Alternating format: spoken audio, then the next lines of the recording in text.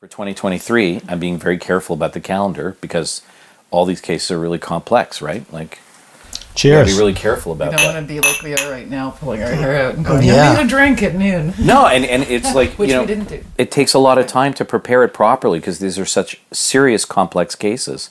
And it's so much time with the clients to make sure not only that they're settled, that they can focus, right? Yeah, it's preparing the client that takes a lot of time. Well, their life's on the line, Yeah. you know? Well, it just reminds me, I've had like 3 calls through Lighthouse asking for help, sort of asking for help, but also just saying, I think my story would change things if people knew what happened to me in my divorce case. And I'm just like, you can't Yeah. help. There's nothing I can do to help these guys. And also, no, nothing changes. Yeah. But there is some good advice to give people, which is, you know, and that's something that you actually said to somebody, more than one person actually, just don't push so much because next thing you know, you're going to get criminally charged. You know, it's so poorly understood, right? People lose their shit when they're in these family court battles, and they don't think like, if I'm writing something or I'm saying something, imagine that whatever that is, a judge is going to read it at some point. Don't go to, the extreme because something happened in the course of the litigation or something with the transfer of the children. Keep calm. Don't overstep bounds. Realize when there's some resistance on the other side to just think about it before you act, because there are some people who go too far in their litigation and then they're calling us. It's inevitable. Well, and it drives them crazy. Right. Like, they actually seem legitimately crazy sometimes by the time they get here. There's they're sending us weird anecdotes of things that have nothing to do with anything, and all they really want to talk about is how much they miss their kids. And it's tragic. Our family court system needs major reform where it is, moving along, where you can't screw the system the way people do. If you have a litigant on the other side who doesn't want to settle, doesn't want to come to a resolution, doesn't want to draft out that separation agreement, they can drag it out forever and drive the other party nuts and then overhold a child, on an access exchange. Overhold the child. How are you going to get the child back? Well, you got to bring a motion. Well, when are you going to get a date for a motion? Is it really an emergency? Maybe it's not an emergency. Maybe, it takes forever. So it can drive people nuts, and it does. But you can't feed into that. I've seen a couple where it's like, they were going through that whole routine, and then when usually the woman was about to be found in contempt of court because she'd been violating orders to grant access and such, that's when the accusation comes. I've seen that, like, in my limited experience, I've already seen that 3 times. Oh, yeah. It was like right at the moment they were going to be found in contempt of court. Oh my God, sexually assaulted the child. Yeah. Or the spouse. Yeah, it's all that's why so much of our work comes out of high conflict divorce cases. But the system literally perpetuates this. The system creates a foundation upon which you can have extreme acrimony, alienation of parents, harm to the children, and then criminal allegations. It just perpetuates it.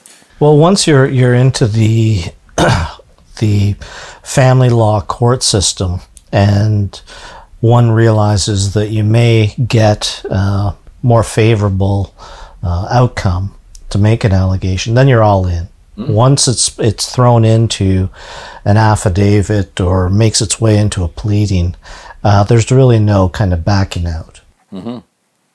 So yeah, it's... No, we get these calls all the time, but Remember another thing that we see too, that couples before they break up get so crazy that they're like recording each other. Like they'll record each other during access visits and stuff like that too, but just to try and show what's going on. But like, I don't know how these people stay together for so long when they're living in a home where they feel the need to record each other. I've seen it in our criminal cases. We have one right now I'm setting down for trial where they both got their phones out. The kids are like, what the f*** is going on? Yeah. These are my parents, right? And they're filming each other, screaming at each other to see who's the more nut job in the situation. And it's awful. And they've both driven each other to the point. Sometimes it is a two-way street. They both do it. But staying together when you're separated in the same house is like a recipe for disaster. The system just can be dragged out. It can be an absolute nightmare and can just debilitate people emotionally, certainly financially. It can be, it's awful. I know. What was it like I was saying earlier this week, and he started laughing, and it was like, yeah, we need to talk about that. It was like, just because you're a nice person doesn't mean, that nothing's going to happen to you. Yeah, and I love that, because this really has to be the title of this episode. Just because you're a nice person doesn't mean something bad won't happen to you. And over the last month and a half, we have been retained by people aged 18 to 25, charged with sexual assault, with former girlfriends or somebody they're dating. And these people who are charged, certainly on their face, are pleasant, intelligent, very nice, each one emotionally broken when they come into the office. I mean emotionally broken.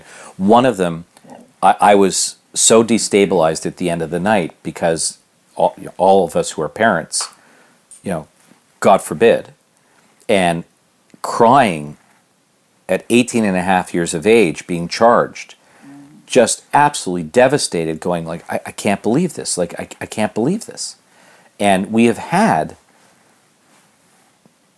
4 or 5 of these cases in such a short span that I'm calling this an epidemic of this type of allegation. And we've talked about this before, but it's been really overwhelming to see this. Epidemic of borderline personality.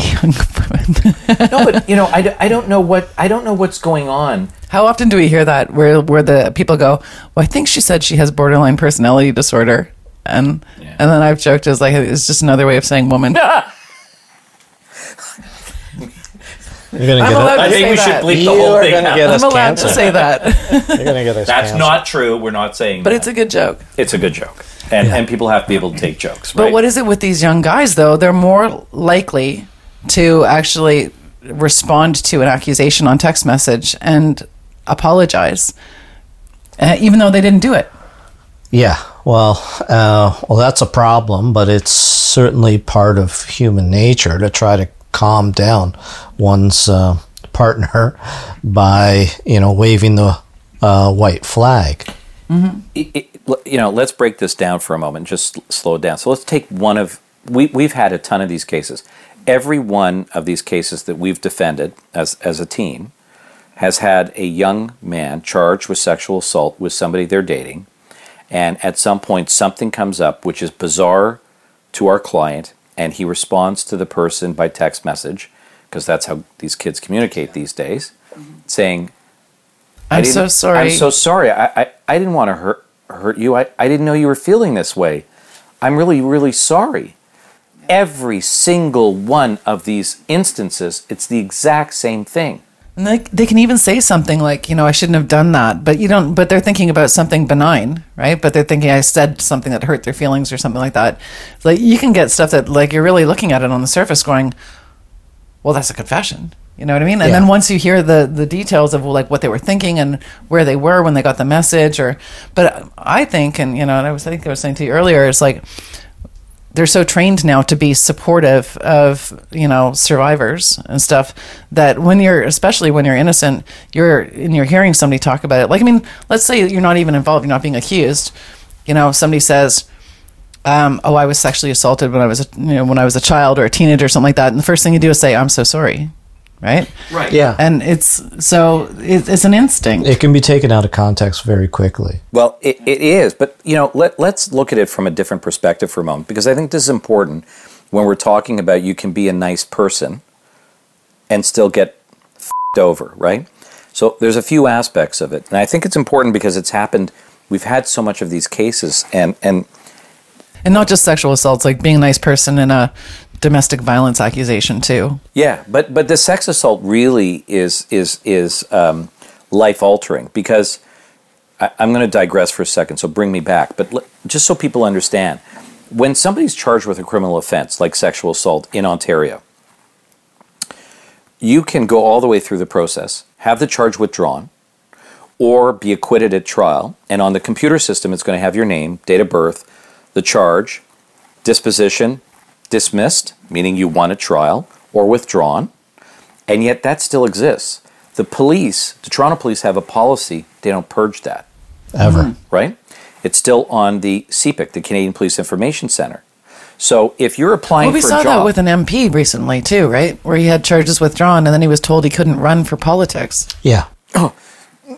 let's come back to a moment on Okay. that one, because I commented on that on air, and the NDP, whatever candidate for that riding that lost, said he forfeited his right to be in office, and I almost reached through my car and wanted to kill it, because this is really important for people to understand. Just being charged f***s you up forever, right? So you apply for it, you get acquitted. 3 years later, you apply for a job where they have an enhanced criminal background check, A vulnerable sector vulnerable check. sector search. It comes up because our system is stacked against anybody who is charged with an offense. Stacked against anybody who's charged with an offense. It will come up, and it will say not guilty. Put it in brackets. I'm f***ing innocent. But It doesn't actually say not guilty is the problem. it says dismissed. But nobody, you will never get that job. They'll never explain to you why, and that will haunt you forever. So just being charged, let's just get this straight so people understand. Just being charged is life-altering. Well, step one, if you're a student, at a university, you'll likely be told, and if it involves another university student, you'll be told you can no longer attend class. Right? Immediately. Yeah, while they're investigating. Yeah. So there is no presumption of innocence on campus. And we just actually had a blog go online about the wording in those policies at the universities where they they had an asterisk next to victim or survivor or something like that, and I thought they were going to say we're just using this word out of politeness, but they actually did we talk about this on the previous podcast? Yeah, I'm sure we did. I can say it again. I know. They just said other words that or whatever word they want to refer to themselves as, like some want to be called victim, survivor, or there was a really word thriver. Yeah. So we got way off track of what you were originally trying to get at, which is once you're accused. So getting charges withdrawn on a sexual assault case is not easy. No, it's not. It's essentially there was no prospect of conviction. That's what people need to understand. Yeah, so to get it withdrawn, you have to have a lot of communication with the Crown Attorney, and we typically will open our brief to a Crown and we'll disclose information and prepare. We put it together as a team, an RPC memo, and that's where we combine with our various talents to describe it to a Crown Attorney so they understand. But you basically have to establish that there is no reasonable prospect of conviction, and a Crown may come to that conclusion, and then charges withdrawn. So on the day it's withdrawn, it says, Your Honor, we've come to the conclusion that there is no reasonable prospect of conviction. As a result, we're withdrawing the charge. Defense lawyer will say, yes, based upon the analysis of the evidence, there really is no case here where our client's innocent, and that's great. But that doesn't get reported, and then that's not reflected in the database. What's there is withdrawn, and it seems to be that our culture doesn't care. Our culture doesn't even notice this. You will never get a job if you've ever been charged because there is no presumption of innocence. It is astounding how this impacts people. It's where there's smoke, there's fire. It's entirely that principle. So if you've been charged with something and you're going to be working with children, we're going to err on the side of caution, and we're not going to hire you. You're going to work with elderly. We're just not going to hire you. Medicine. Yeah, anything in medical because people could be unconscious or whatever. Yeah. Accounting. Yeah, no, it's banking, finance. Let's just think about it. But why though? And that's because the advocacy groups have control in the ear of the media, and so all people think when they see withdrawn is the system's broken. This is one of those, cases that never got to trial that they talk about only like 0.01%, or maybe it's actually 0.001 because they work with ridiculous starting numbers to the point that if we had 100% charge policy, 100% going to trial, and 100% conviction rate, they'd still say it's abysmal. How many rapists get away with it? Yeah, right. But let's just for a second go back for a moment just to underscore this. So whoever's interested in enjoying this type of podcast, and maybe this has some educational value to the rest of our population who thinks that people who are charged are guilty. They're not. We have an overwhelming success rate, and an overwhelming amount of our clients are truly, truly, truly innocent. And if you sat down with these people and you met with them and you talked to them, your heart would break as to what they're going through, and you would never want to see them go through this. But being a nice guy or a nice person doesn't mean you're not going to get charged. And when you get charged and you want to say to the person that you cared about who's charging you now or who said something, you say, I'm really sorry. Our system takes that as an admission of guilt when it's not. Because one of those young men, when I said to him, oh, I understand, you said sorry, and he said to me, what am I supposed to say? What do I say? Mm-hmm. I care about this person. I don't want to hurt them.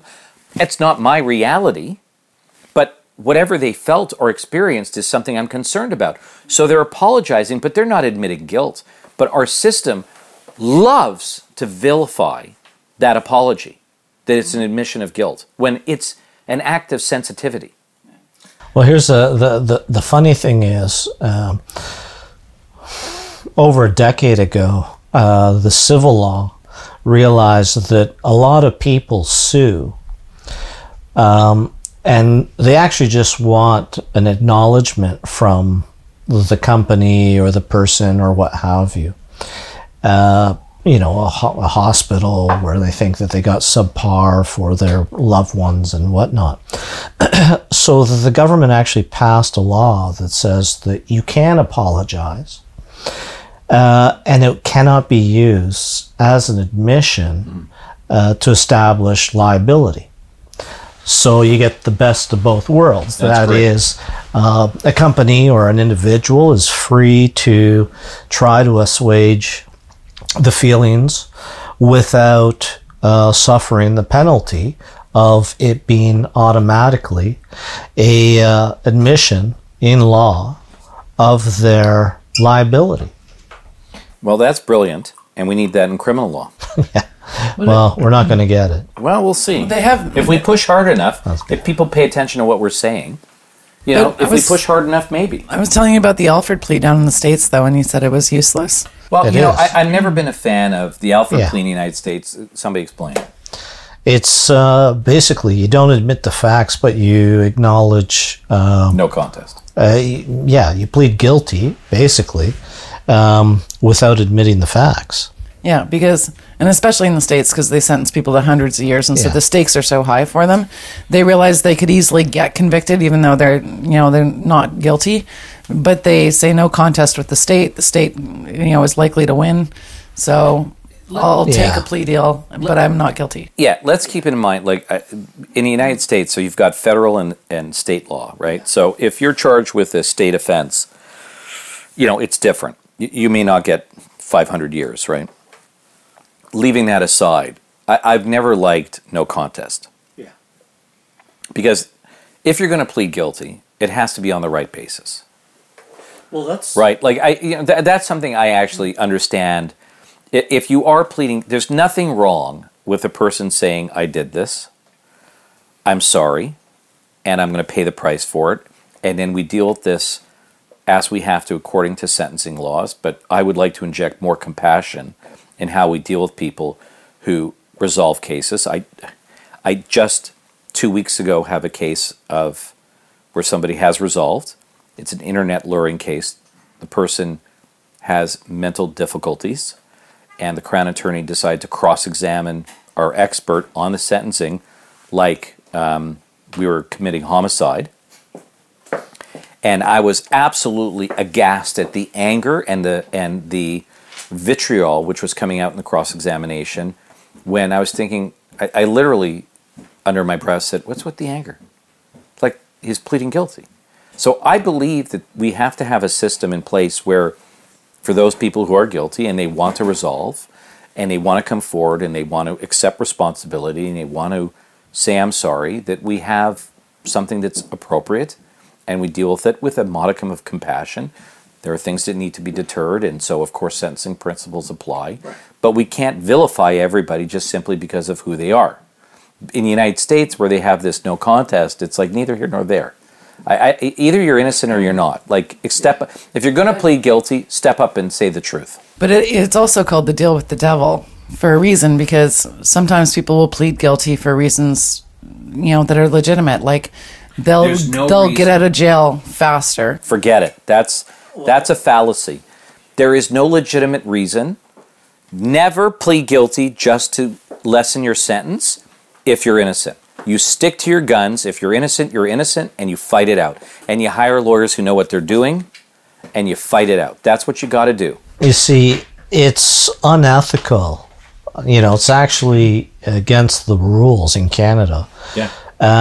To plead somebody guilty who says to you they are not guilty. Who refuses to acknowledge that, but says, I can't continue to stay on, bail or what have you, and the Crown's offering time served, and I just want to get out because, it'll take me 6 months to get to trial, and I can just walk out right now, and I'm innocent, but it's ridiculous. I can get out now, time served, if I plead guilty.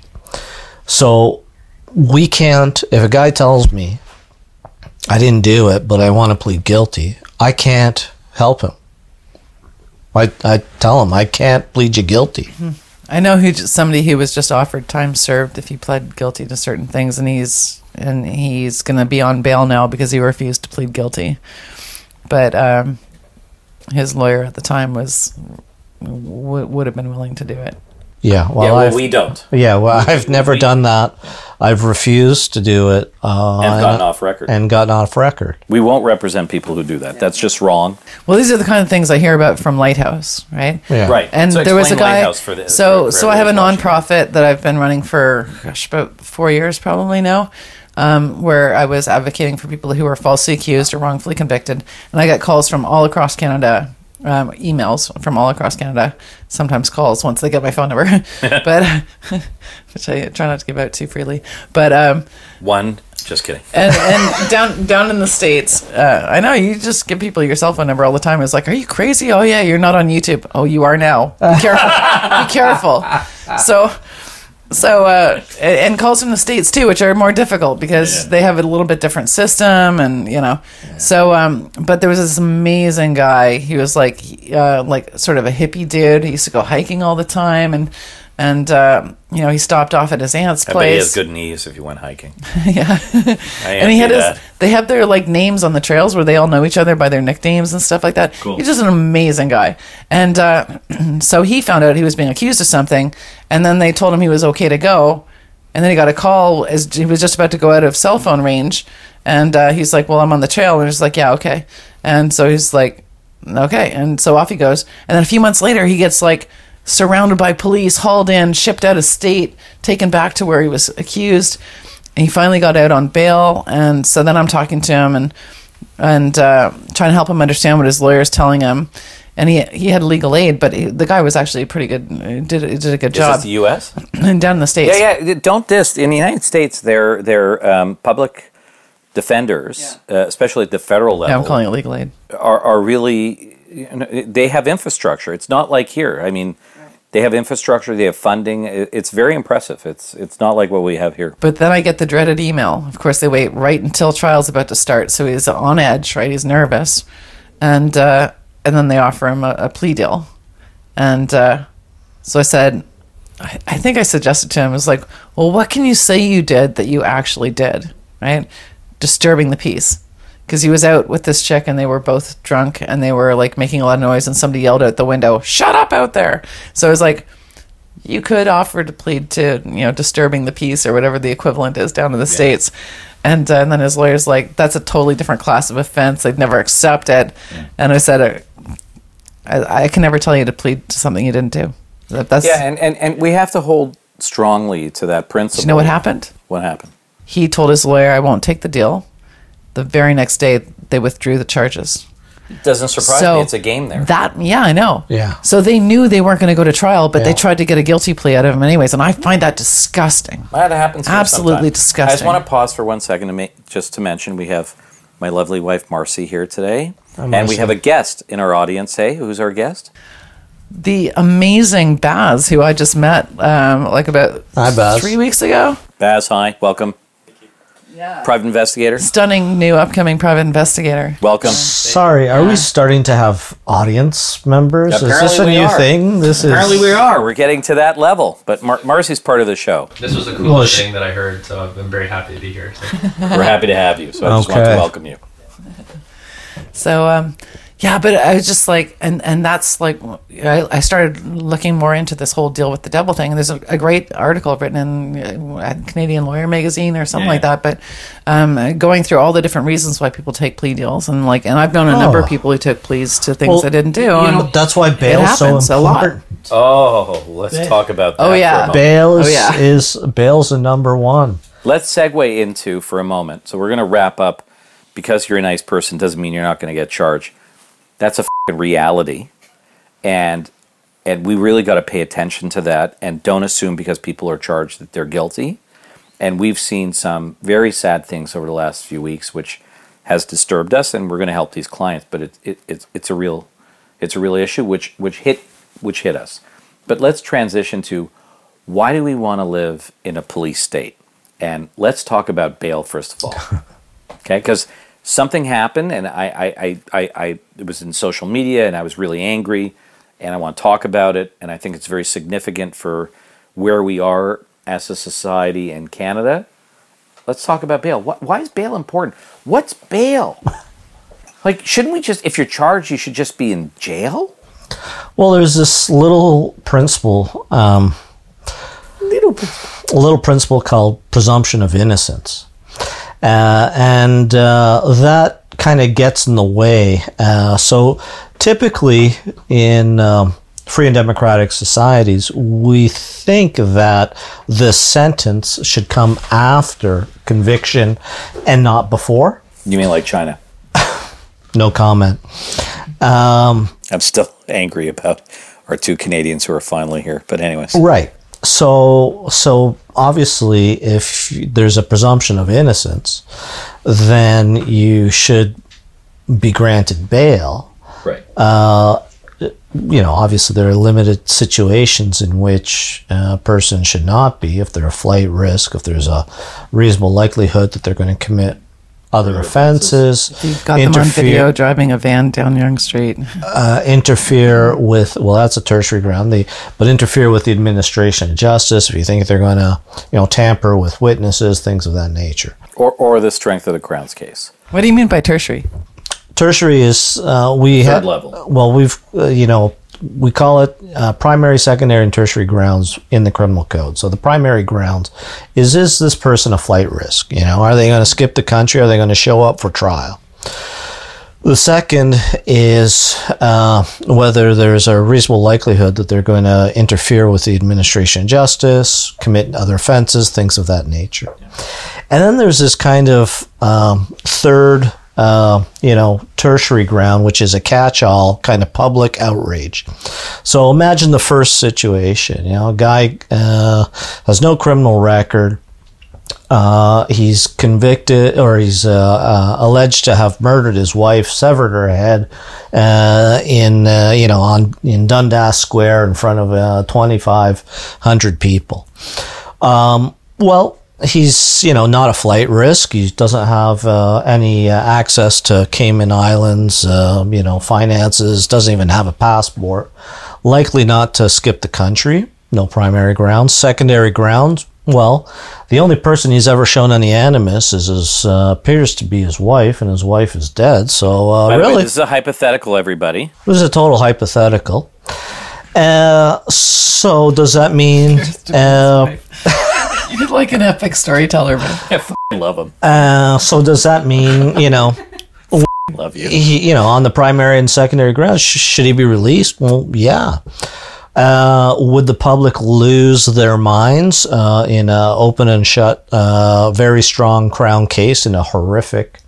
Yes, they would. So there's a tertiary ground. So if it's If the case is a slam dunk and it's bad, yeah. then you have an ability to deny bail. I get concerned about the phrase public outrage, though, because But that's not the public term. is being trained. Excuse me. Well, This is how I feel about what's going on social media. The public is being trained to be outraged all the time. no, but Hold on one second. the test is a little bit more No, I know. sophisticated. And we're going to get back to you. All right. We'll get back to you in just one moment. The actual legal test. You're right. Yeah. The public is being trained and brainwashed to be outraged For about advertising. everything. And we'll come back to that. But that's an important point, and we should stop and think about that. We're living in an outrage culture right now, right? And this connects to your whole reason why you went to talk about why bail's important. Okay. So let's go back. So the tertiary ground is about where the case is really overwhelming and the administration of justice would be brought into disrepute. In other words, that the public would be outraged and pissed off that this person was released. Right. But the imaginary public that a judge has to imagine is one who understands basic concepts like, the presumption of innocence, Proof beyond a reasonable doubt. proof beyond a reasonable doubt that, in fact, the right to bail. The default position. Isn't it more accurate to say disrepute to the, Yeah, but nobody will understand that. It's just. I like when he says public outrage. It explains it. It's And good. it's not the technical term, but anyway. So when a judge is actually making the decision, he or she has to actually put themselves to an educated, fictional member of the public who is educated and knowledgeable of all of the legal principles that underlie our system. It's not the guy at Tim Hortons saying, "What the hell? String them up, and why don't we have capital punishment?" That's not the person. Which, by the way, I'm devastated that apparently over 50% of Canadians support capital punishment. I don't know why I'm losing my voice right now. That number hasn't changed in a million years. It's always been that way. So this emanates from a case that's ongoing in Ontario, where an accused individual was charged with murder of a police officer, unfortunately, in an underground parking lot. And I want to be very clear that I regard the murder of a police officer as something being tragic and serious. These are individuals who take a position to protect the public. And we can all debate, how we feel about policing in general. But, I have good friends who are police officers, and they're great people. And one in particular who is a very close friend, who is exactly what I would say, if my child was in trouble, that's the guy you run to. So this homicide involving an individual who struck and killed this officer is very serious. That said, they applied for bail. And it was in Superior Court, because if you're applying for bail on a homicide, you have to apply. You don't get an automatic right to bail. So they have to apply to the Superior Court, which is the High Court. And they have the onus. We have the onus to establish that that the accused should be released, as opposed to for vast majority of crimes, the onus is on the Crown to prove on a balance of probabilities that they should not be released. Excellent point. So I'm just getting hot under colors. Okay, they're good. And I know why, because I know what. This really bothered me. So you have to establish a reasonable basis to get bail. And part of that on a murder case, particularly involving a police officer, is that there is, no chance of you fleeing the jurisdiction. You've got roots within the area. You're going to be here. You've got a strong support system. You've got a good release plan. You're not going to commit further offenses. And also, frankly, on this type of a case, there must be something about the prosecution case that is not as strong as one would think. Okay? So there would be some sort of attack, if I can use that term, on the Crown's case to show that it is not as strong on a first or second degree murder. Okay. So I got asked to comment on this publicly, and I talked about the bail system, and then I got death threats. But that was by me. No, that's just a daily routine here, and he doesn't take you very seriously. He doesn't. So I got, you and your family should die somebody should murder you and your family, your house should burn down, I want you dead. Okay, well, sometimes you can regard At it least as they flattery. didn't criticize your hair, Joe. How You should can see what they say about me on YouTube. Thank God. But, I wasn't so mad No, it's at... crazy. It's crazy. I what wasn't happened. so mad at the attack because there are crazy people out there. That's not the issue. But when you get a number of people really assailing the system and essentially calling into question the judgment of a Superior Court judge, who in this case is a bright, well-established lawyer before they got appointed, they're a good judge, and you have then politicians weighing in on it, okay? Which set me off, okay? Doug Ford steps in the like he normally does, said stupid shit. And then there was a whole conference on CP24 that I was subjected to listen to because I was flossing my teeth in the morning. And I sit in front of the TV with my lovely wife watching CP24, and I'm looking for the weather or maybe something interesting from Isaac Bogosh, Dr. Isaac Bogosh, about COVID-19. Yeah, I just want to hear, anyways. Is he better than Fauci? Yeah, I so much like him better. Yeah. And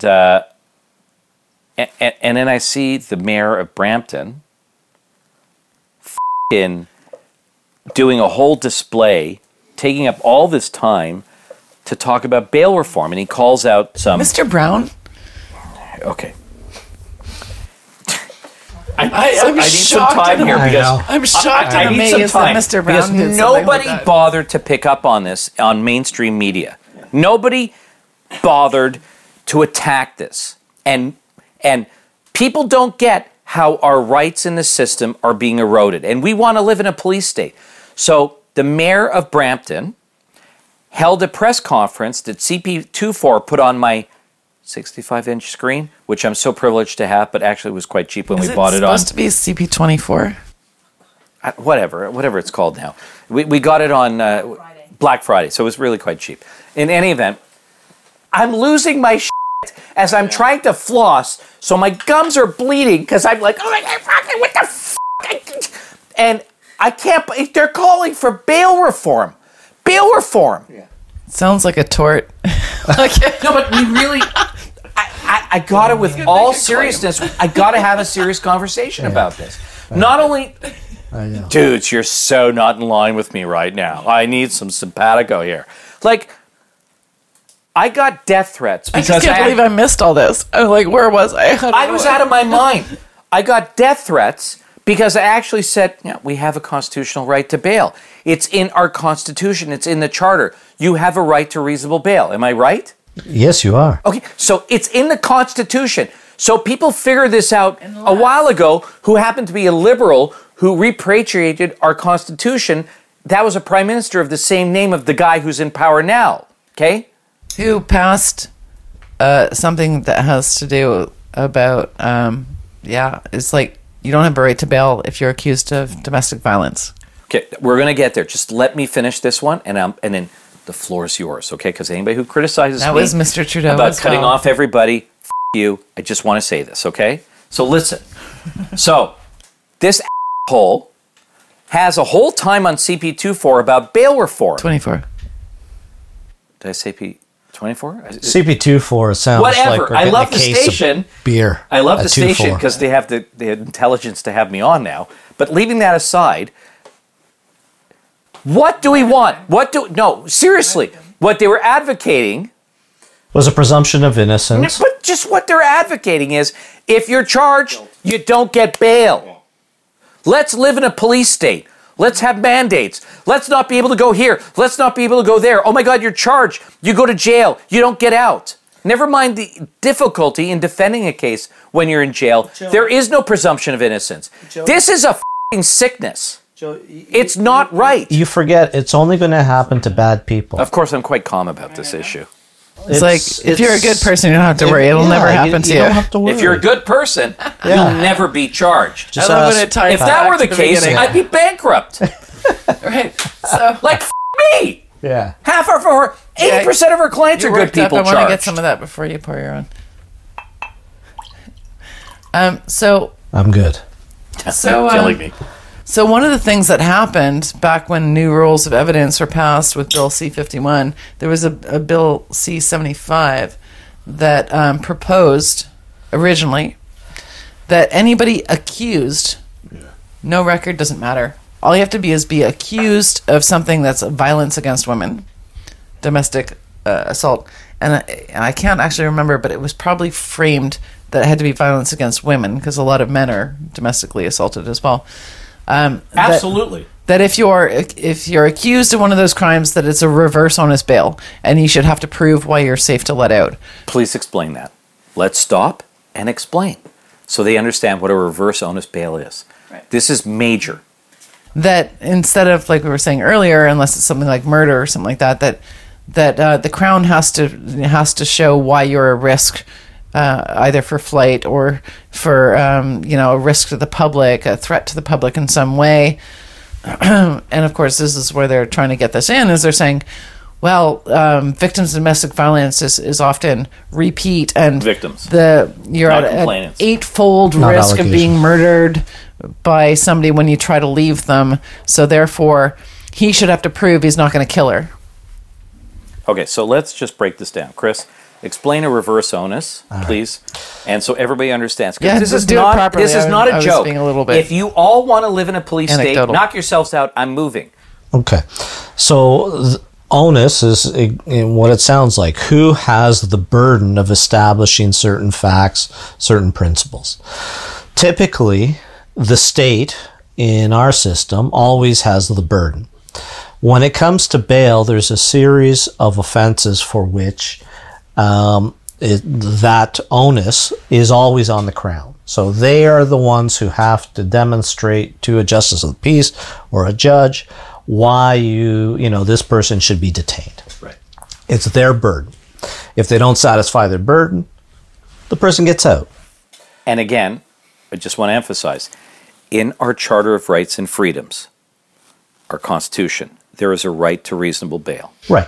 But also, when I And say... we have to get into the reason why, when you're defending yourself, you need to be out Right. on bail. But when I say, they get out, they, with terms and conditions that have are, limitations in order to prevent persons from contacting the complainant, going to certain locations, et cetera, et cetera, et cetera. So, in a reverse onus situation, which is reserved for incredibly serious crimes. We're talking about homicide. We're talking about doing things for the purposes or at the benefit of organized crime. Those sorts Threatening of to things. kill the queen. I was going to say that. That's great. Well, that's part of the 5 that, now. Anyway, It's a hanging offense. the onus is on the accused. The onus is on the accused to establish on a balance that he should be released, and if he fails to establish that, then he gets detained. So he or she. right, he or she, they. 99 A lot of women want to kill the queen. 99% will be he. All right, Oh, I particularly snorted on camera. as always. Okay, so let's go back. Let's circle back for a moment. So, Bill C-75 originally, I love you, Justin. Justin and his minister at the time of justice wanted to have individuals charged with domestic violence With no criminal record. with no criminal record to have the onus to establish why they should be released. Pause. I want a dramatic pause. I want people to, if there's anybody watching this who gives a shit about liberty, to think about that. Your current prime minister, and back then, what year was this? 2019? It was passed 16? in the end of 2018. Right. So the minister at that time of justice, they wanted that anybody accused of domestic violence would have to prove why the they should get out on bail. Pause. But if you were charged What did with they get? but if you were charged with manslaughter, it was still the Crown onus. That's why I love you. Stop. Stop. This is great. We got a dramatic pause. Right. So if they had their way, this asshole would have had anybody charged with domestic violence, male or female, have to prove why they would get out on jail. But if you're charged with manslaughter, I want to be a little bit non-domestic fair. related, you don't have the onus. Justin didn't actually write the bill. I just want to be a little bit fair there. That He couldn't write the bill. Do you Is think he that could because construct the bill? No, he's just good at looking good on camera and like wearing fancy socks. But but he's totally like happy to like do anything that makes him look feminist. But I was thinking about this earlier. Dave Actually, when we were Chappelle talking had about a something great. else. Dave Chappelle in his When it recent comes to him being accused, he's like, "Oh, men and women have different perceptions." Can you imagine that being a legitimate defense in court? No. Men and women have. No. I wish. I wish. No, I could be totally drunk and I still would not recognize that. Like it's. Yeah.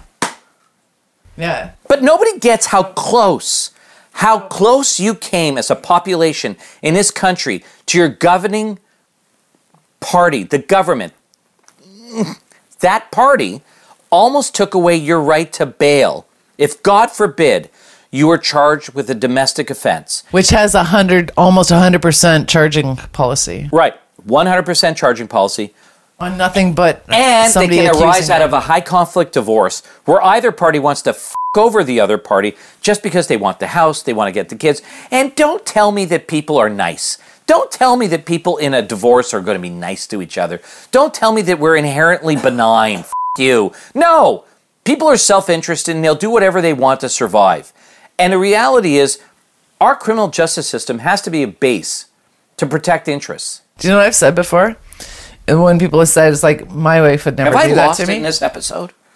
You're getting there. What I've No, said but- before is like, when people was like, my wife would never do this, because I try to point out how women can be just as evil as men and so on. Right? My wife would never do that. It's like, Or my husband wouldn't. Because men No, are bad. in this case, Men no, are but bad she's- too. in this case, She's I'm saying- referring to. and I said, get divorced now, because I'll tell you, by the time she wants to divorce you, she'll be a totally different creature, and you have no idea what she'll do to you. You have no idea. Look, we've represented women and in this I'm saying situation I'm too. saying it in women. I know, and it does happen the other direction. And in It fact, does. I worked with one of my bosses. She got totally hoodwinked by. Nobody uses that word anymore. Hoodwinked. It's a great word. I love hoodwink, poppycock. Yeah. So Don't do your accent. But yeah, he please. totally Don't. wiped her out. that's He that's f***ing poppycock. No, Dad. don't- What the f***? Just gone. Don't- Please. Don't start him on that accent. Okay, tell everybody what the accent is, just so they don't think you're crazy. One of my favorite Netflix shows is Peaky Blinders. If anybody from that would pay attention, including the lead actors there, I f***ing loved the show. I was riveted. I couldn't stop. It was amazing. I thought the acting was outstanding. The writing was great. The suits were amazing. I loved the show every which way from Sunday. I thought Tommy and Arthur Shelby were like the bomb. I was so when Adrian Brody came I'm in just as gonna the start Italian binge-watching mobster it now. from New York, I thought it was amazing. Loved the show. I think now we've turned into a TV podcast. I'm not No. doing critiques of TV Oh, shows don't- or don't Netflix bring it productions. I'm just gonna binge watch it so I can tell you how your accent is bad. That's No, what but I'm let's gonna get do. back to the point here, which is really serious. People don't realize how close our society really wants to live in a police state. So we want, But it's always on the presumption that it'll never happen to them. right. So I say, Marcy, how many times do I say when I'm interviewed, oh, people take that position until they're charged, their family member's charged, or their good friend. just And had then a they great go, idea. how can this happen? Oh my God, Mr. Newberger, how can this happen? Oh my God, how could he be charged? How could I be charged? How could my son be charged? Well, because you don't f***ing pay attention to what our politicians say. You don't give a shit because crime is bad. But we don't pay attention to the fact that some of it is bullshit and false. Right? All the time. Right, honey? All the time, correct. One of the worst things is like people reporting their neighbors and stuff. Like for like Oh my God, they're having a party. They have 7.6 people in their backyard during COVID. Oh my God, let's call the hotline and get them charged. do you know what I want to do? Like I was just thinking, I wonder what if you go out and just pretend to be calling somebody and like watch your neighbors whenever they're doing something they shouldn't be doing or something like that, and just pretend to be calling them if you know that they're reporting other people. No, I don't have that this is a time. drunken thought. This is a drunken thought. This I'm is just like degenerated so. into- But so you're leading into the something pattern which is behind it. interesting. The pattern behind it is that I'm a big supporter of unfettered freedom of speech, right? And the best thing you can do when you don't like there has to be some fettering to speech. okay, well we can little. debate that later. A little. Only But- murders. But other, Only murder my threats. position is just on the surface. My position is counter speech is the best way. it's fairly my basic reported- argument is If this. it's fairly reported and accessible, which is not the case in our society now. Okay, but Well, we're going to get freedom of sidetracked speech, though, on I'm just something saying- else. Yeah. If somebody has ridiculous racist ideas or sexist ideas or whatever, I want to know who they are. So let them I talk, agree. right? So that's the reason to let them talk, and then you just counter speech, right? I agree. So if people want to be assholes and go and start reporting on their neighbors because they're communists, I know you. He's not. I'm making him into. I'm making this into a capitalist, you've been my friend. misrepresented. No, I'm properly represented. My representation, though, is trying to change me. Just like I would never, but I wouldn't actually do the thing that I don't recommend, but it'd be fun pretending to do it. Is all I'm saying. All right. Anyway, that's a total digression. Okay, but let's go back to a police state because That's 'cause I'm we're drinking amazed. I'm amazed because I got death threats talking about bail. That people believe that because you're charged, you're guilty, and they don't understand that that's not true. That in fact there are false allegations and bullshit charges, and that we have a presumption of innocence, and we love to live in a and from what I can tell from the hate emails I got and communications, we want to be in a police state. That's what we want, and some people have been messaging us about mandates. So we're going to talk about this. They for a moment. also want you to have really nice hair because I know from I my don't. comments. Is it standing up? No, your hair actually looks really nice right now. I I'm just wanted I'm to point losing that it, out but for there's all of nothing- our. Nothing I can do about it. But we get a lot of questions about vaccine mandates and how it's enforceable and all that. And so look, I don't want to take a position. I think these vaccines work, but where we go to the extent of mandating and people are getting excluded and we're politicizing this and we're making this into a horrific sort of social struggle is a problem. And we do have to take a step back and think a little bit about our liberties. We're facing an unprecedented time where there is something which is dangerous to us, but we also have to balance that with what liberty is. And we have to remember, it's a careful point because, we do it in criminal law. And yet here we're also having exclusion because we have a pandemic. And there is, a corollary between this and protection of liberty interests is important. The United States is on the other end of insanity. I think we're much more balanced in Canada. But there is... You would say that you're a Canadian. Well, but I used to like the United States until I know Donald you Trump did. came So in. you're a constitutional sort of Person? expert here. Expert? I don't know. You but tell us. You do a lot of constitutional stuff. Yeah. So a lot of people thought that the vaccine passports were unconstitutional just when you're looking at can you go into a restaurant or whatever. But then now I think it's a little something different where we've got people their employers are saying, you can't keep your job unless you get Right. double vaxxed and pretty soon maybe triple vaxxed. Who knows? So here's the thing. Even if they can work on Zoom. Yeah. So there are so many different layers to this. Step one, high level. You don't have a constitutional right to make an income in our country. All right. When they were debating the charter, they specifically elected not to have that. So Do you know why? Pardon? Do you know why? Yeah, property rights and monetary rights were not included. Because that's what they that's the U.S. Constitution. So it was a serious consideration, and it felt like it was a step too far. So we don't have that. That's a good point to make. So you don't have a right to. I got distracted by Marcy. Sorry. Yeah. So under so under the pretty. Canadian She's married. Under the Canadian Charter of Rights and Freedoms, you don't have a right to a job, all right, unfettered, all right. So that's, I guess, the starting position. Then you get the next level down, you would be talking about provincial human rights codes and how they can limit and so on and so forth. Completely out of my purview because it's, not stuff I practice. So I'll stay out of that. But going back to the federal level, where I think they may have a problem, which is the mandates, not for employment, but the mandates regarding travel. That's my concern. And my parents actually just called me this weekend and said, do you want to go out to Alberta and we're going to visit, my brother? And I was like, I don't think I'll be able to fly. Right. Because what we have is you have mobility rights under the Constitution.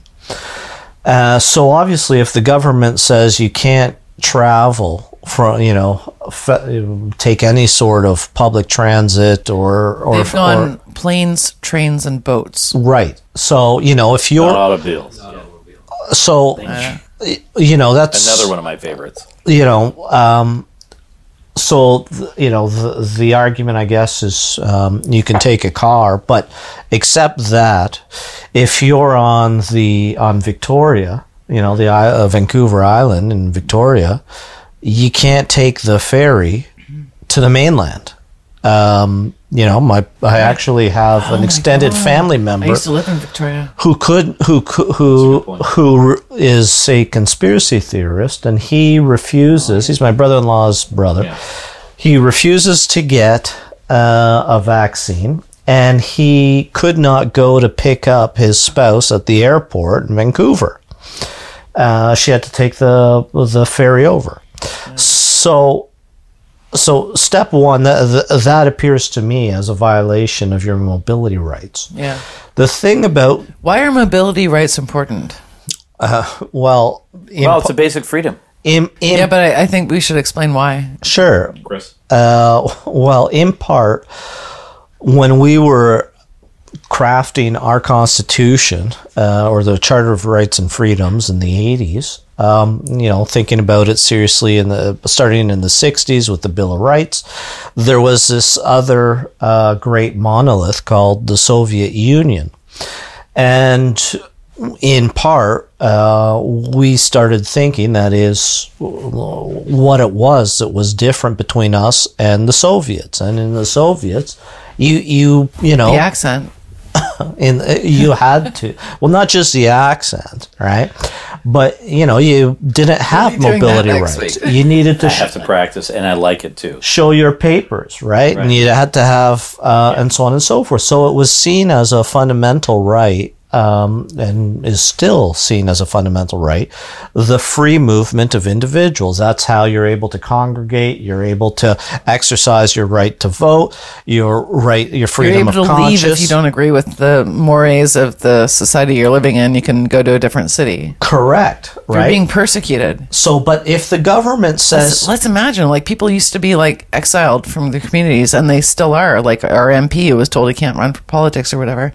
Just let's wrap up with that because that gets me insane too. So I think it's a good way. But one of the things is the Soviets you needed to have an exit visa to leave the country. Well, if you're in Canada and the rule is that you can't fly on any airline because of federal regulations without a vaccine, guess what? Country, between provinces. But even leaving the country, if they pass a law, ARP have passed a law and it's coming into effect that says you can't fly out of the country, that is effectively a bar to preventing individuals from Canada from leaving the country. Even if they're being persecuted. Well, for any reason, right? So that's why. Now, where it gets complicated is, Canada happens to have a safety valve, so to speak.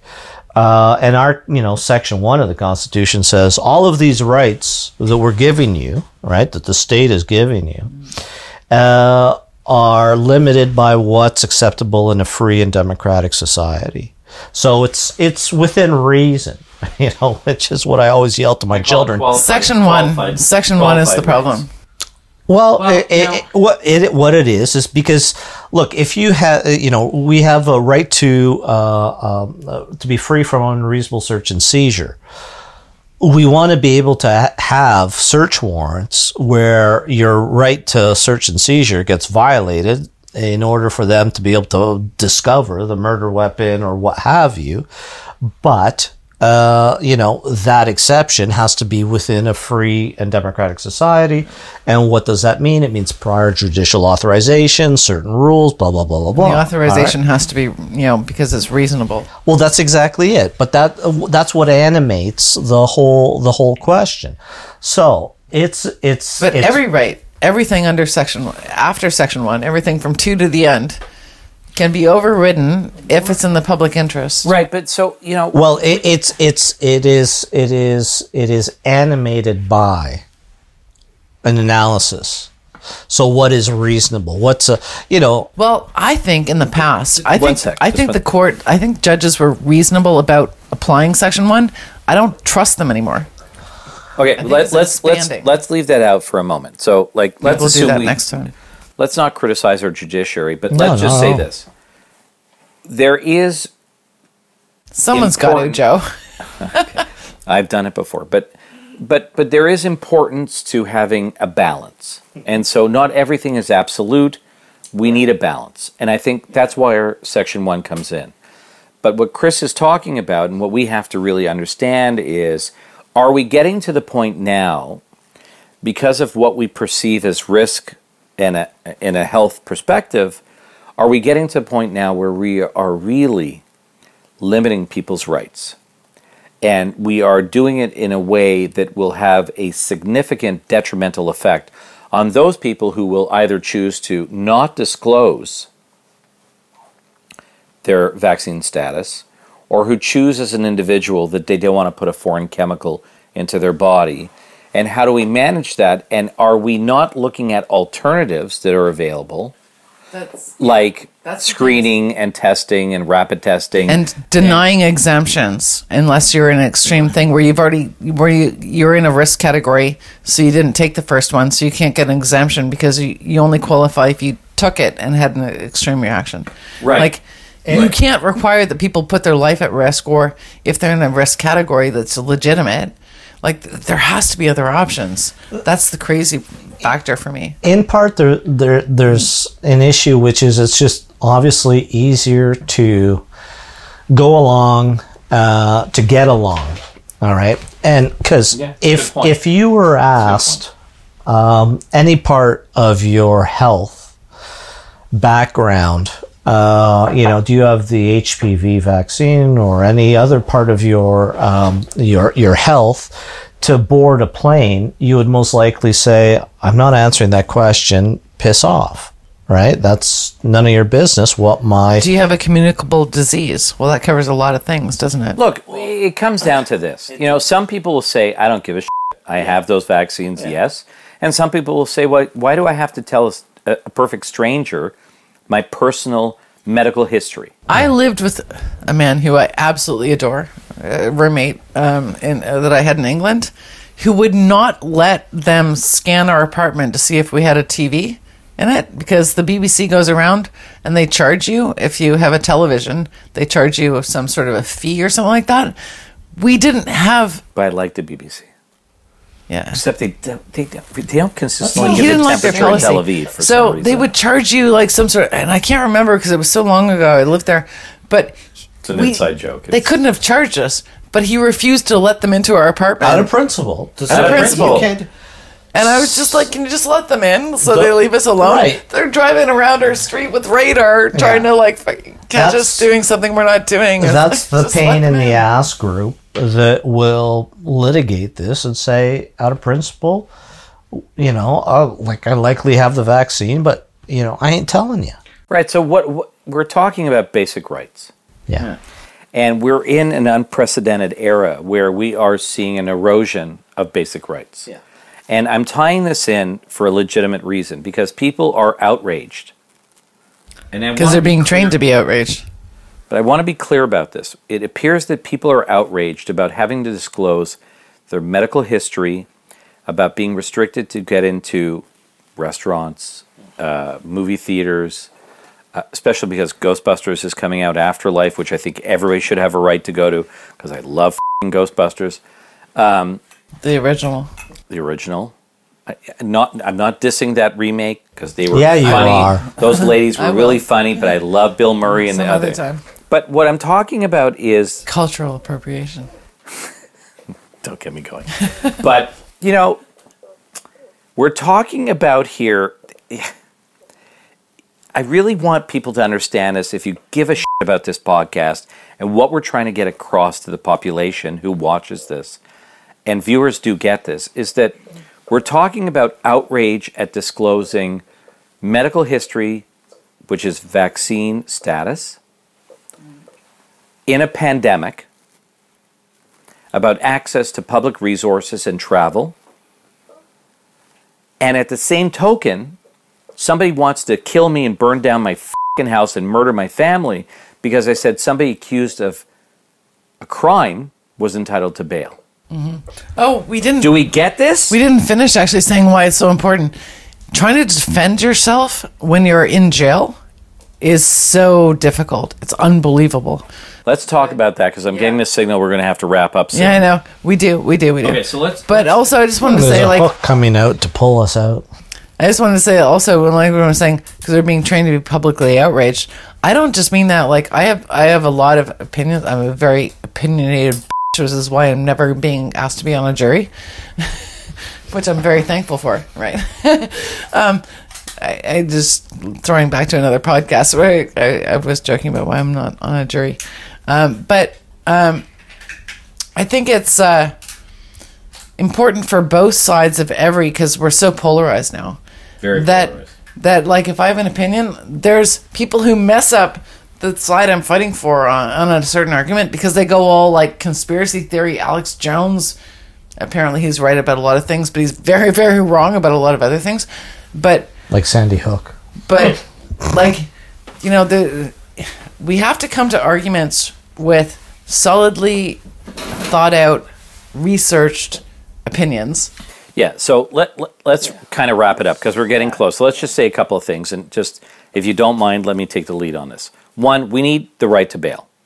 Because if you're in jail, it's very difficult to mount your defense. You got to have access to your lawyer, access to resources. You need the ability to defend yourself. So the right to bail is very important regardless of the offense. It doesn't mean that there's anything wrong with our system. Two, we need to be careful about moving ourselves into a police state because that's not where we should be going. We need more freedom. We need to be careful about what restrictions we put in place, and we need to be treating things humanely. Three, which is what we started about, is just because you're a good person doesn't mean you're going to be safe. We have to be careful about wrongful charges, never mind wrongful convictions, because the charging itself is life altering. And we'll go back on this topic with the next episode. But I want people to understand. Put the fists in, babies. Let's go, okay? Never say sorry on text messages. No. That's good. But it's okay to be compassionate. It's okay to be human. It's okay to emote. But that should not mean you're guilty. And we should be more careful about how we deal with people in society, including what we do with criminal law. I really mean we need compassion in this system and understanding and a better nuanced approach. Go.